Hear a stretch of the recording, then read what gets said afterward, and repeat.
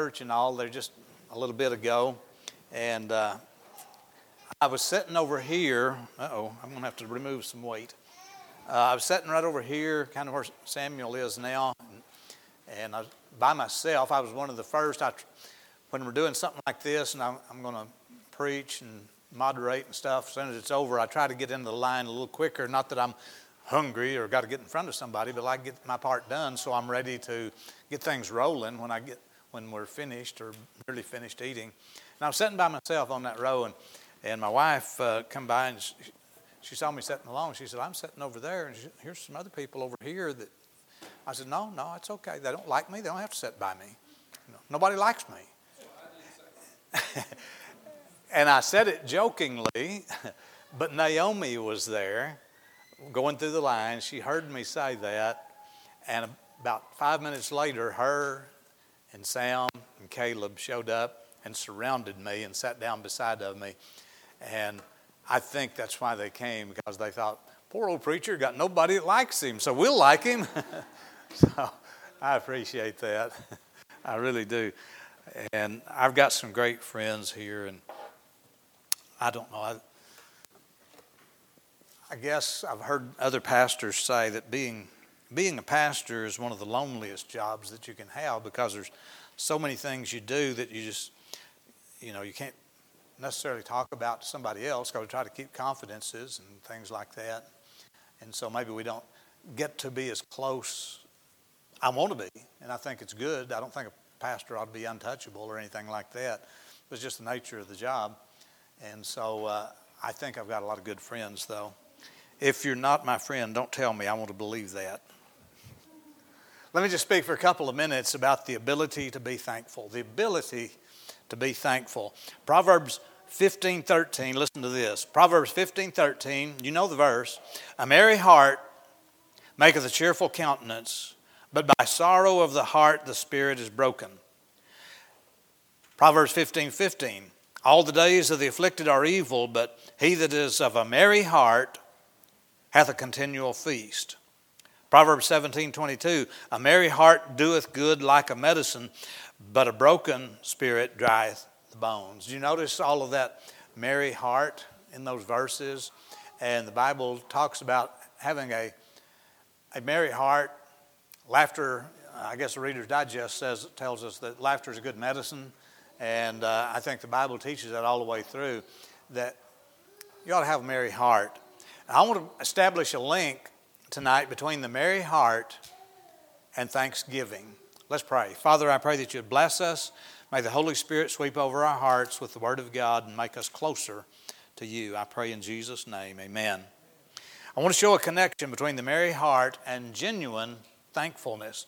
It's easy, now I think you'll agree with me, it's easy for us to say we're thankful. I mean, all you got to do is say the words. I can say I'm Abraham Lincoln. That doesn't make it true. The words come out easily. I can say I love you, but that doesn't necessarily mean it's true. But there is a link between having a merry heart and true thankfulness. If a person must have a merry heart to be truly thankful, then what's this link and how does it work? I think I can scripturally show that the two are interlinked together. The merry heart comes because of satisfaction. You're satisfied. You're content. If you're content, you have a merry heart. And if you're satisfied and have a merry heart, then it's easier to be thankful, isn't it? If I'm happy, if I'm thankful, if I have a merry heart, a good cheerful spirit, then it's easier to be thankful. And I think there's a connection there that we can see. Israel has repeatedly, in the centuries past, in the Old Testament especially, we see Israel has been chosen by God. God's tried to draw Israel close to him. He even called Israel his wife. And he loved Israel as a people and tried to draw them to him. But what happened? The more he blessed them, the more they wandered away. And they would go off, and he would call it in the Old Testament, go a-whoring after other gods. And they would repeatedly, in spite of the fact that God had blessed them, they'd go after false idols and found their satisfaction elsewhere. Now, here's the link I'm trying to establish, that if we're satisfied, if we're contented, we're going to have a merry heart, and with a merry heart, we can be thankful. Israel would oftentimes offer words. They'd say the words that they belong to God and they love God, but they were counterfeit words so often. As we can see in Isaiah chapter 29, verse 13, listen to this. Israel's counterfeit words of following God. Wherefore the Lord said, for as much as this people draw near me with their mouth, and with their lips do honor me, but have removed their heart far from me. Does that ring a bell? You remember that about Israel, right? They had lips of praise, but they weren't satisfied, or they wouldn't have gone after the false idols. They would have been content and satisfied with God. They would have just stayed put with God, but they weren't satisfied. God wanted to bless Israel, and He will, once again, after the tribulation, He'll bless them again. You know, Israel has gone through century after century. Even in our last 2 centuries, you've seen Israel, with the Nazis and extermination camps in World War II. Israel, the Jews were exterminated so much. 6 million Jews, they're estimated to have lost their lives. Even today, as we speak, there's a war going on in the Middle East because that little speck of Israel there in the Middle East, the other countries, Arab countries that are sprawling for hundreds and hundreds and hundreds of miles all around them, yet the Arab nations say Israel is colonializing our territory in their little bitty place. Israel has been going through a lot of heartache, terror, a lot of suffering, pain for centuries. And yet God will bless them again. It says in Jeremiah chapter 30, verse 17, He said, for I will restore health unto thee, and I will heal thee of thy wounds, saith the Lord, because they called thee an outcast, Israel, saying, this is Zion, whom no man seeketh after. Thus saith the Lord, behold, I will bring again the captivity of Jacob's tents, and have mercy on his dwelling places. And the city shall be builded upon her own heap, and the palace shall remain after the manner thereof. Listen to this. And out of them shall proceed thanksgiving and the voice of them that make merry. Do you see those 2 words linked together there? Thanksgiving and making merry. One of these days after the tribulation is over, Israel is going to suffer again terribly in that tribulation time. And then God says eventually they're going to turn to me, and the nation will be saved in a day. And once they turn back to me and they're born again, then He says they're going to be thankful to me then, which they weren't before. But He said they're going to be thankful to me and have a merry heart. The merry heart is what makes us able to give thanksgiving. Well, how do we develop then? See, Israel is given as an example to us. You know that. The Old Testament Israel given as an example to New Testament church age people. And so, how do we have an attitude if this thing of a merry heart gives us the ability to be thankful? Then how do we acquire that? Hebrews 11:6 says, but without faith it is impossible to please Him. For he that cometh to God must believe that He is, and that He is a rewarder of them that diligently seek Him. Now faith is the substance of things hoped for, the evidence of things not seen. Now what we're talking about is this kind of faith where we believe, and it's been said in testimonies tonight, that sometimes things are going to happen that are not pleasant. And just because we're Christians doesn't mean we'll never be sick, or we'll never have financial problems, or we won't have family problems or job problems. So we're not talking about a faith that is a Pollyanna-like faith that denies any existence of hardship. But what we are talking about is when we have that abiding faith, believing that God's going to make everything turn out okay, eventually, somewhere down the line. When we have that kind of faith, then we can be of a cheerful countenance and a cheerful heart. Because he's going to make, it says he doeth all things well. And he's going to make everything right at the end of time, if not before. So this kind of faith will help us to have a merry heart. So in spite of the fact that my bank account may be empty today, but I don't have to worry and fret, don't have to shed tears over it, because God's in charge of things. And he's going to make everything okay. And this kind of faith is built on not just some pie in the sky kind of thing. I had a Joe Biden moment there for a moment. This faith that we are saying creates the merry heart is the faith that's based on the actual promises of God. It's not something we make up. It's not just positive thinking. It's faith based on the revealed Word of God, His promises.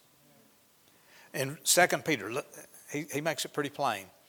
2 Peter 1 and 2, grace and peace be multiplied unto you through the knowledge of God and of Jesus our Lord, according as His divine power hath given unto us all things that pertain unto life and godliness, through the knowledge of Him that hath called us to glory and virtue. So the kind of faith that brings a merry heart, that enables us to be thankful, is that no matter what's going on around us, we say, God's in charge, He's going to take care of me, and my soul is saved forever because I've trusted in Jesus. And so therefore, I don't have to fret and worry, and my world doesn't have to fall apart. I can still have a merry heart. And because I've got a merry heart that God gave me based on His promises, I can be thankful. I get letters, have had letters over the years, when somebody decides to go join another church, or maybe they move away, and get a letter, and they're requesting, the church is requesting a transfer of membership from here. Now when that happens, can I be honest with you? I don't just suddenly jump up to my feet and say, praise the Lord, somebody's leaving our church. Well, I don't usually do that. There's a time or two.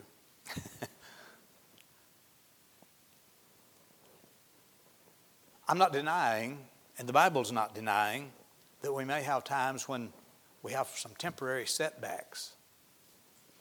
But here's what I've got to do when that happens. And believe me, it always hurts a pastor's heart to get a letter of transfer, or somebody just leave the church, don't ever tell you why, and they're just gone. It always hurts a pastor's heart. But I'm not going to wallow in it day after day and say, why did they leave? Why did they leave? I may not ever know the secret things belongeth unto the Lord. And what I can do is number one, I can say, did I do something wrong? Did our church do something wrong? Is there something we need to correct? If so, we'll correct it and move on. Number two, thank the Lord that we've still got people here. Somebody might have left, but we still got people here. And we're still serving God. God's calling is without repentance. And so we just keep on moving forward when something like that happens. And then we can say, listen, here it is. I can still say, thank you, Lord. I'm thankful that you've given us a church full of people who love you, and want to live for you, and people that show up. Thank you. So I can be thankful even as you see a few people shrink away. I said to Brother Sexton over in Knoxville one time years ago, this is when we were really trying to struggle and keep a few people in our church. And I told him, I said, Brother Sexton, it just seems like we work hard, get some people in, and got people for a little while, and here they go. They're out the back door. They're gone. I said, how do you stop that? He's got a church of like 5,000 people. I said, how do you stop that? He said, Brother Brooks, if you figure it out, let me know. I said, what do you mean? He said, it happens to us every day. He said, the only difference between us and you is we've got a great big church with a whole lot of people, and people don't notice when this family leaves or that family leaves and they go away. It's not as noticeable in a big church as it is a little church. But it happens. He said it happens to every church I know of. So it's not something necessary. He said it's not necessarily something you're doing wrong or your church is doing wrong or that you're not meeting needs. It's just that that's the way people are. And you just got to thank God for the ones you've got left that love the Lord.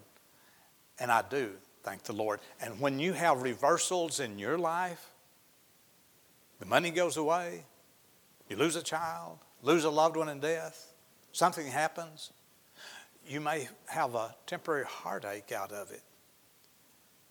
But then you thank God, I've still got a lot to be thankful for. I've got a lot to be thankful for. I was thinking I was walking out to the mailbox this afternoon. I was here at the church, and I said, I better go check the mail. And so I walked out the driveway, and I'm walking along, and I thought, it's good to have shoes. This whole pavement would be kind of rough walking out there barefooted, because I hadn't been going barefooted since I was a little boy. I used to have feet tough as leather, but not now. I'd be in trouble if I had to go anywhere barefooted now. Man, it's great to have shoes. And I've got clothes. I even got a coat when it gets colder. I've got a heavy-duty coat I can put on. So here's my question to you. Can we have a merry heart regardless of what happens to us? I'm not saying you won't shed a few tears or might have a little while of grief. What I am saying is that you can go on having a cheerful heart that makes you thankful because you look around and see what you've got. Thank God for what we've got. What if, you've seen these old movies, that's been on the Twilight Zone, and you've read books, apocalyptic type books, where you have a nuclear war and everybody in the world gets killed except you and just a few more, and you're starting life all over again. What if that happened? What if everything you've got and all your neighbors, everybody you know, what if something happened and just wiped everybody's house out and you've got a few people left in your family and your friends, you've got a few people left, but would you go out and build a log cabin and say, God, I'm thankful for this log cabin? I liked my air conditioning and central heat I had in that house that got blown away by the nuclear bomb. But could you say, I'm thankful for this log cabin, at least it keeps me out of the rain? Or if you had a cave, you believe in cavemen? I do. I believe there's people who lived in caves. I've even known people that lived in caves in my lifetime. That's the kind of cavemen I believe in. How little could we get by with and still have a merry heart? How much could we lose and how little could we have left and still thank the Lord? I'm still here. I've still got a wife. I've still got a kid. I've still got shoes on my feet. Could you really be thankful, have a merry heart with the bare minimum? I mentioned that I'd gone to No Bottom Graveyard a few days ago in a sermon, and this is just a little graveyard. It's not very big, maybe about as big as this building, the whole cemetery, and it's way back in the woods where nobody even hardly knows where it's at anymore. And I saw a bunch of my old relatives' tombstones out there. And I was just thinking, none of those people in those hills, nobody had a plantation back in those days in the 1800s. Plantations weren't really that good on the hillside. And nobody had elegant things. They lived in a shack or a log house. But I bet you those people knew how to have a merry heart. I bet if they had some bacon and eggs on the table, they felt rich. I imagine if they had a little family gathered around them that they could pray together with over a meal, I bet they felt really wealthy. Cheerful heart. What does it take to make a cheerful heart? Is it stuff? Or could we just be content with God? If we got a merry heart, we can be thankful. Let's pray together. Father, thank you for everything that we do have. But Lord, if we lost it all, if we lost everything, even our shoes, Lord, we still got you. And with God, all things are possible. And so, Lord, as long as we've got you, we're rich. We have the Father that owns the cattle on 1,000 hills and the hills underneath the cattle. Lord, we have you, and we're thankful for what you've done for us and what you will do for us in the future. And Lord, we just love you because of who you are. We just love you. Thank you for saving us. Thank you for just loving us. And Lord, create in us a merry heart that knows how to be thankful. I pray you'd bless us.